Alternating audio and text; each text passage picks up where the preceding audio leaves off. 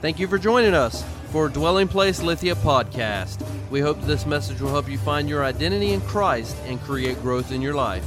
We hope you enjoy this message. When everybody has it, say amen.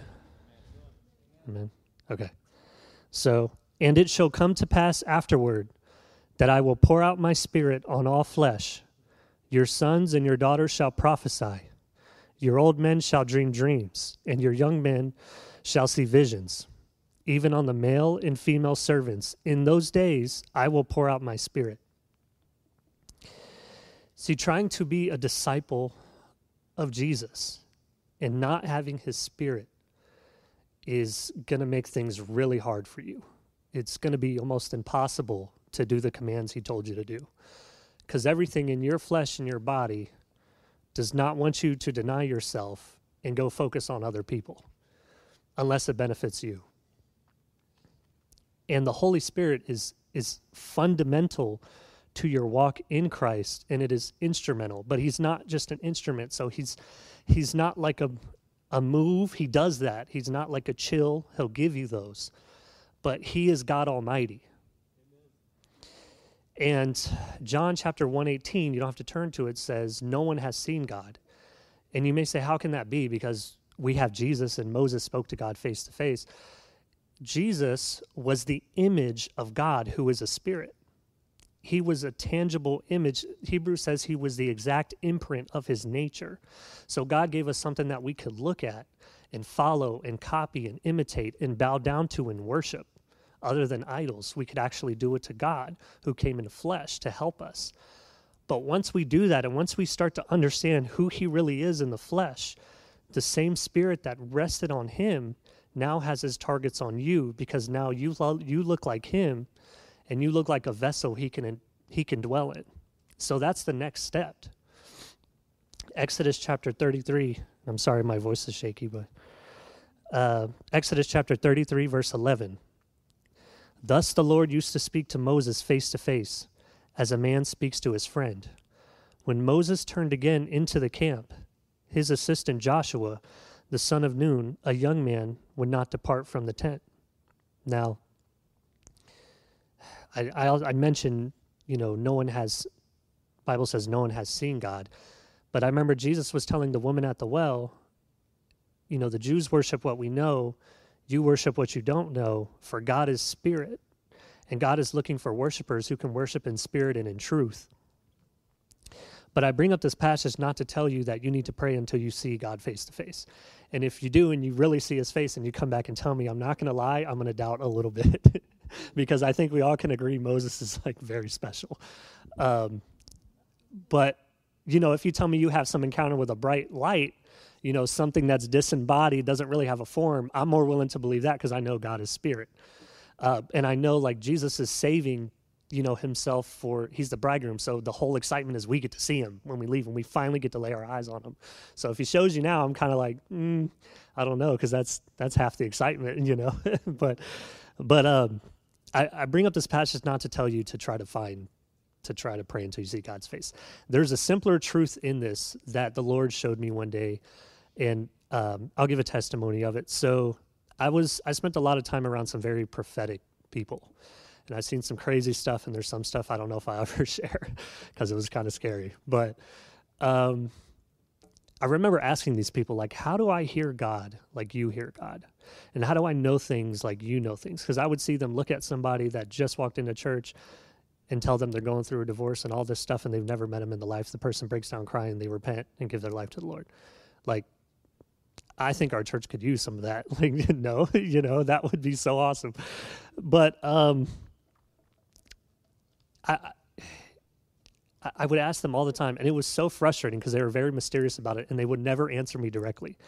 What they would always do is they'd pivot, and they'd tell me, okay, so you go to prayer, and then you find his presence in prayer, and then you stay in it as long as possible, and you do that over and over and over. And every time I asked them, the answer never changed. So it was frustrating because I know there's probably some people here who's gone into prayer and you don't hear anything, you don't feel anything, and you get distracted after 10 minutes and you get up and you stop. But these people weren't like that. They were different. And so I'm not going to tell you anything different than they told me. So when I look at Joshua, he was Moses' assistant. He probably went Moses everywhere, but the exception was when Moses went to the tent of meeting to see God and Moses left, Joshua didn't leave. He stayed in the tent. And, I would ask you, why do you think that is? And it's because he valued the presence of the Lord. Like, I'm sure Moses was very important to him, like probably as close as you could get to somebody without being God directly. But he knew who was more important than Moses. And he stayed in that tent. And I'm sure all the plans that he had for the rest of that day were canceled. And I think we have to be a people like Joshua. We have to be a people that we have to fight for the presence of God. We have to find it. And if we don't, we can't be okay with that. We have to look for it. We have to, if something's wrong, we got to pray, God, am I in sin and I don't know it? Am I, kind of like Jeremy's saying, like if you can grieve the Holy Spirit and he can leave you alone for a few days and it's going to not be comfortable because you're going to feel dead inside. So this is something you need to chase. You have to cultivate, you have to care about, and it has to be, that's like your work with God. That's what you have to do. And so that's kind of why I bring that passage up is, you really have to value that presence. Exodus chapter 33, verses 13 through 16. Now, therefore, if I have found favor in your sight, please show me now your ways, that I may know you in order to find favor in your sight. Consider, too, that this nation is your people. And he said, this is the Lord speaking, my presence will go with you, and I will give you rest. And he said to him, if your presence will not go with me, do not bring us up from here. For how shall it be known that I have found favor in your sight, I and your people? Is it not in your going with us, so that we are distinct, I and your people, from every other nation and people on the face of the earth? So Moses is making a distinction here between, God's people and everybody else. And from Moses' perspective, the only thing that's making them different is the Lord being physically present with them. And if the Lord isn't physically present with them, he doesn't even want to continue anymore. It's not even worth it to him. And I bring this up because I know we're not exactly under the old covenant. We're under the new covenant. There's some things that have changed, but a lot of the principles underneath it stay the same. So I believe you can hear the testimony of Jesus. You can believe, you can repent of your sins, and you can be saved. But I believe you can do that apart from what we call, quote unquote, filled with the Holy Spirit or baptized with the Holy Spirit. And there's so many theological standpoints on that in Scripture to back it up. And I'm not here to give you my opinion on that. I'm just trying to get to the heart of the matter, that there's a distinction. And so I ask you, have you ever been to a church where it's fine, but during worship and during the message and you're talking to the people and you just kind of feel like something's missing, like you can just tell it's not really sold out for God? And like, say you have a friend who's Christian and you talk to them and they'll quote scripture to you all day long, but like they still drink and they don't really see an issue with it. And you almost wonder, you're like, how come the Spirit that's in you, like you don't feel bad when you do that stuff? Because if I do that stuff, I feel bad. And, I know the Spirit has to be around them a little bit because for them to even come near to Christ, he's got to be involved. But that intimacy can come in different degrees. And I think we really need to be a people that tries to get as intimate with God as possible, because if you don't, there's going to be some things you don't understand, and there's going to be some things he's grieved about, which he will never tell you because you don't give him time to get close to you.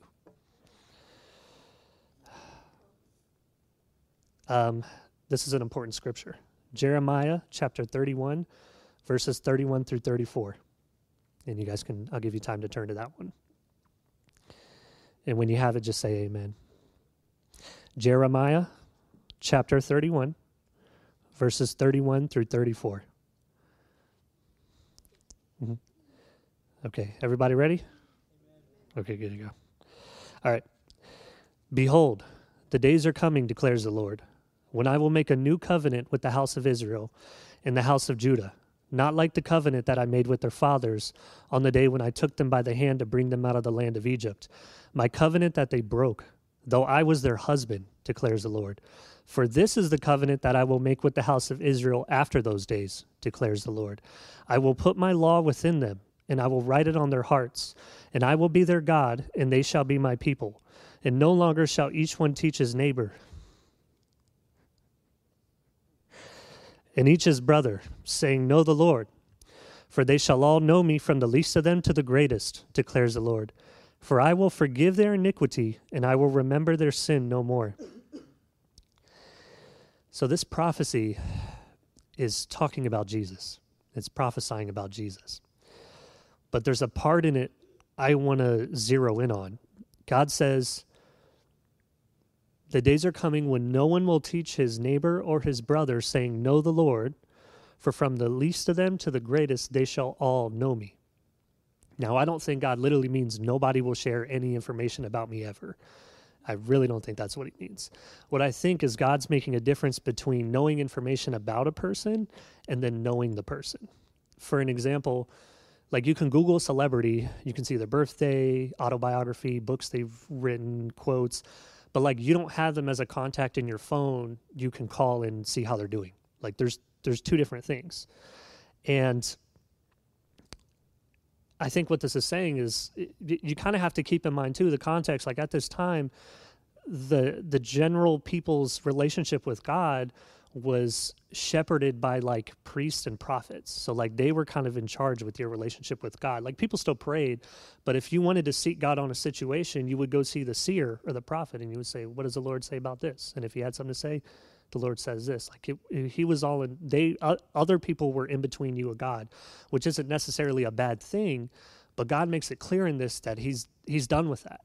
He wants closeness with everybody. He wants his spirit with everybody, not just a few exalted people, everyone from the least till the greatest. The deaf, dumb, and blind shall know me. The presidents, the preachers, the prophets, they'll know me, like everybody. And I think it's funny, he uses the phrase here, my covenant that they broke, though I was their husband. There's a lot of times in Scripture where God will look at his relationship with people from almost like a romantic angle. Jesus, the wedding feast, the bridegroom and the bride, there's all sorts of stuff.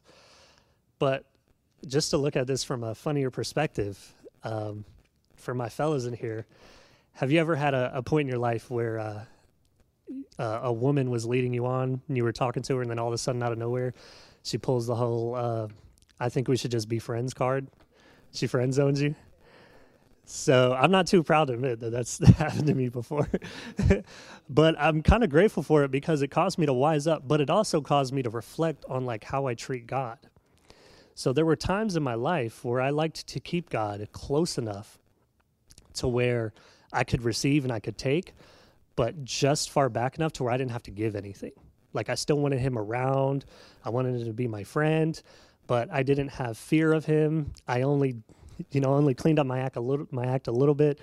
Like that's what I'm saying. There's degrees of intimacy with God. And if you kind of keep him on the fringes, I don't think he's going to forsake you to hell, but he's going to severely limit what you see in your life.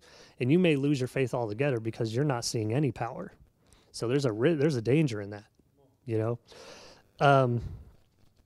Ezekiel chapter 36, verses 26 through 27. And I will give you a new heart, and a new spirit I will put within you. And I will remove the heart of stone from your flesh and give you a heart of flesh.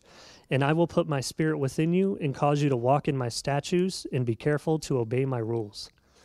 See, Christianity is not a confession of a person's story only. It's a confession of that person's story, and then it's a subjugation of yourself to that person's spirit. There's another step, and that's like the whole sanctification process. You can't ignore it.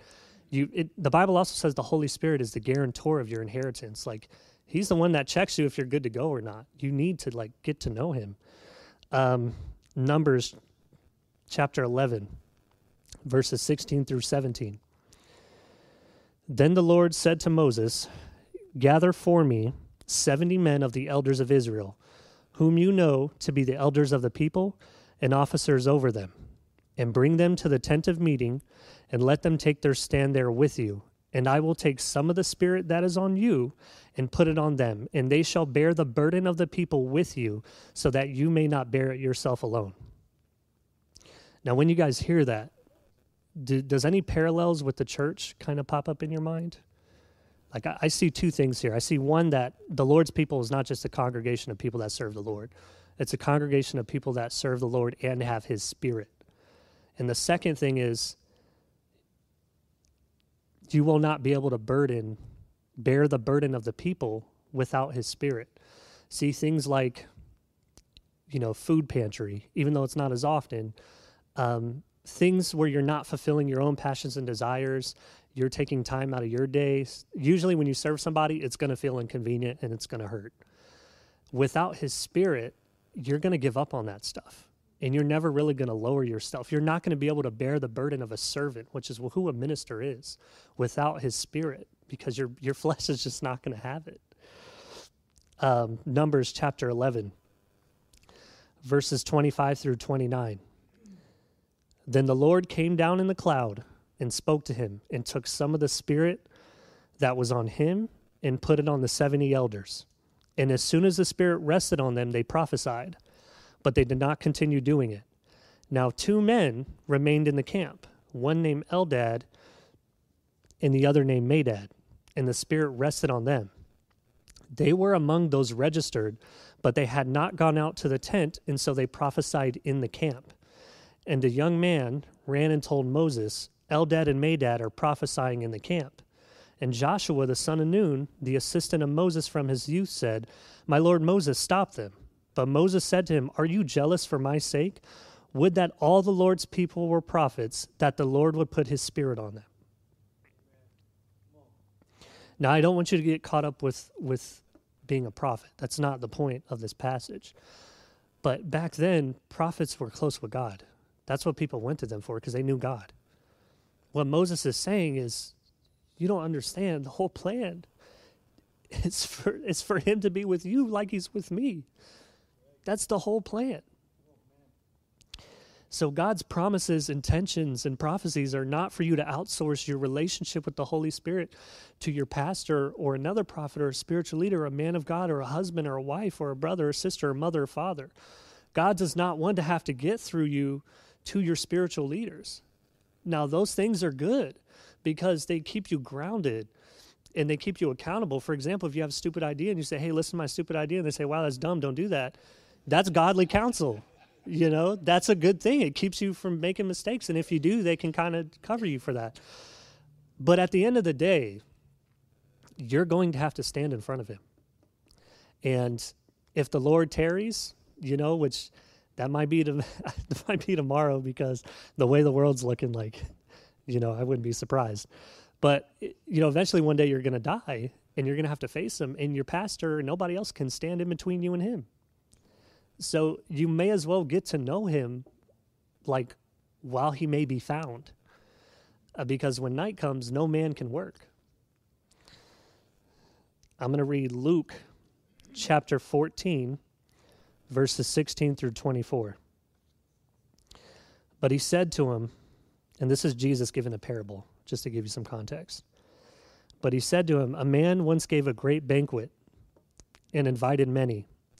And at the time for the banquet, he sent his servant to say to those who had been invited, come, for everything is now ready.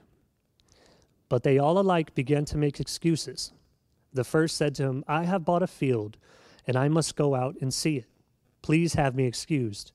And another said, I have bought 5 yoke of oxen, and I go to examine them. Please have me excused. And another said, I have married a wife, and therefore I cannot come. So the servant came and reported these things to his master. Then the master of the house became angry and said to his servant, go quickly to the streets and lanes of the city and bring in the poor and crippled and blind and lame. And the servant said, sir, what you have commanded has been done, and still there is room. Go out to the highways and hedges and compel the people to come in, that my house may be filled. For I tell you, none of those men who were invited shall taste my banquet. Now, there's 2 ways you could look at this parable. The first way is kind of an easier way, and the more I read this parable, I start to think it's just a cop-out answer. But, you would just say, oh, well, Jesus is talking about the end of the age. When he comes back, all those who believe in him, they'll go to heaven, and then everybody who doesn't want a relationship with him, they'll go to hell. And I don't know, the more I read this, I feel like the impact of this is a lot more immediate than the end of the age. I would even argue that the servant who was sent out in this parable is the Holy Spirit, because the king's already sent the invitation out. He put his son on the cross. Like, the invitation's been sent out, and his servant is going, looking for those who can worship the Father in spirit and in truth. And so if I were to apply this in a more immediate fashion, I kind of want to talk about prayer for a moment. See, when as you kind of get closer to God, you'll start to realize the relationship with him is almost can be like a cat and mouse sometimes. Like, sometimes he hides, sometimes he doesn't. There's times where you're going to go to seek him, and there's times where he will go and seek you. Both are good. One is way easier than the other. So when you go to seek God, and I'm sure this might resonate with some people, you go to wherever you pray, you get on your knees, and you start praying, and then your prayer leads to a thought. And then your thought leads to another thought, and then that thought leads to another thought, and all of a sudden it's been 10 minutes, you forgot you were supposed to be praying, and so you start again. And then that prayer leads to a thought, and then that thought leads to another thought. And just the process kind of repeats for about an hour, and then you get up and you're like, okay, well, I prayed for an hour. And it's like, okay, yeah, and that's good. There's value in that. But did you find him? Like, there's a difference between praying to God and fellowshipping with him. Like, did you find him? And a lot of these prophetic people were around, they would get up at 3 a.m., pray the whole morning, go to work, and then, come to church, do a whole church service with praying. And it's just like their lifestyle, I tried to imitate it, and I can only do half of it. But what I can tell you is around those people, I saw some crazy stuff like you would see in the scripture. And so I would challenge you that if you can really deny your flesh and fight it off, that there's countless testimonies of God professing what he wants to do with his body. Like, it's not like if, and, or maybe. There's all the Gospels profess it, every command Jesus gave. There's so many stories in the Old Testament that show how God's Spirit is going to use people to do things. It's just, if you're willing to put in the work, not to be saved, but to know him, I would argue that you're going to see some things. Now, the other way to find the Lord is when he seeks you, and this is so much better. So, he's funny because he likes to do it at like the most inconvenient times. So you could be like watching a movie, and you're like halfway through the movie. It's 9:00. You don't go to sleep till like 11, and that's when you normally pray. And I've done this before. So, and you kind of feel that touch of like holiness, that like glory just a little bit kind of rushes through, and you're like, oh, hello, Lord. And right there you have a decision. You can stop exactly like everything you're doing, and you can go pray, and it's going to be so much better. Or you can postpone him till 11, and then when you go to find him, he's not there anymore. So when he sends the servant, if you can, you might want to answer the call, because you don't know if you'll find that presence for the rest of the week after he visits you that one time. The last verse I'm going to say, and you can turn to it because this one's pretty important. It's Revelation chapter 3, verses 20 through 22. And say amen when you have it.